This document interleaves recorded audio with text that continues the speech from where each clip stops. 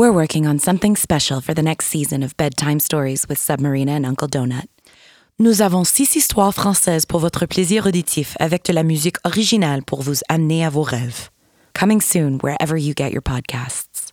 In the meantime, a lullaby to tide you over.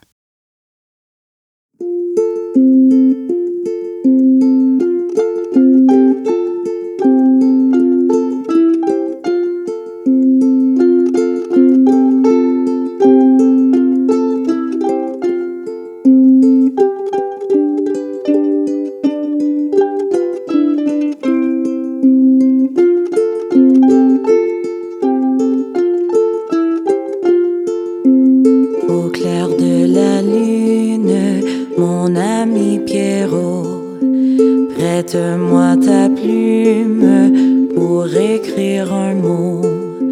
Ma chandelle est morte, je n'ai plus de feu. Ouvre-moi ta porte pour l'amour de Dieu.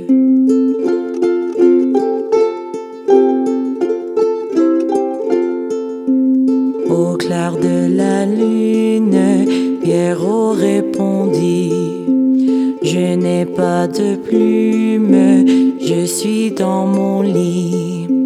Va chez la voisine, je crois qu'elle y est. Car dans sa cuisine, en bas le briquet. Au clair de la lune, l'amable lutte bien. Frappe chez la brune, elle répond soudain. Qui frappe de la sorte, il dit à son tour: Ouvrez-moi la porte pour l'amour de Dieu. Au clair de la lune, on n'y voit qu'un peu. On chercha la plume, on chercha le feu. En cherchant de la sorte, je ne sais ce qu'on trouva, mais je sais que la porte sur se ferma.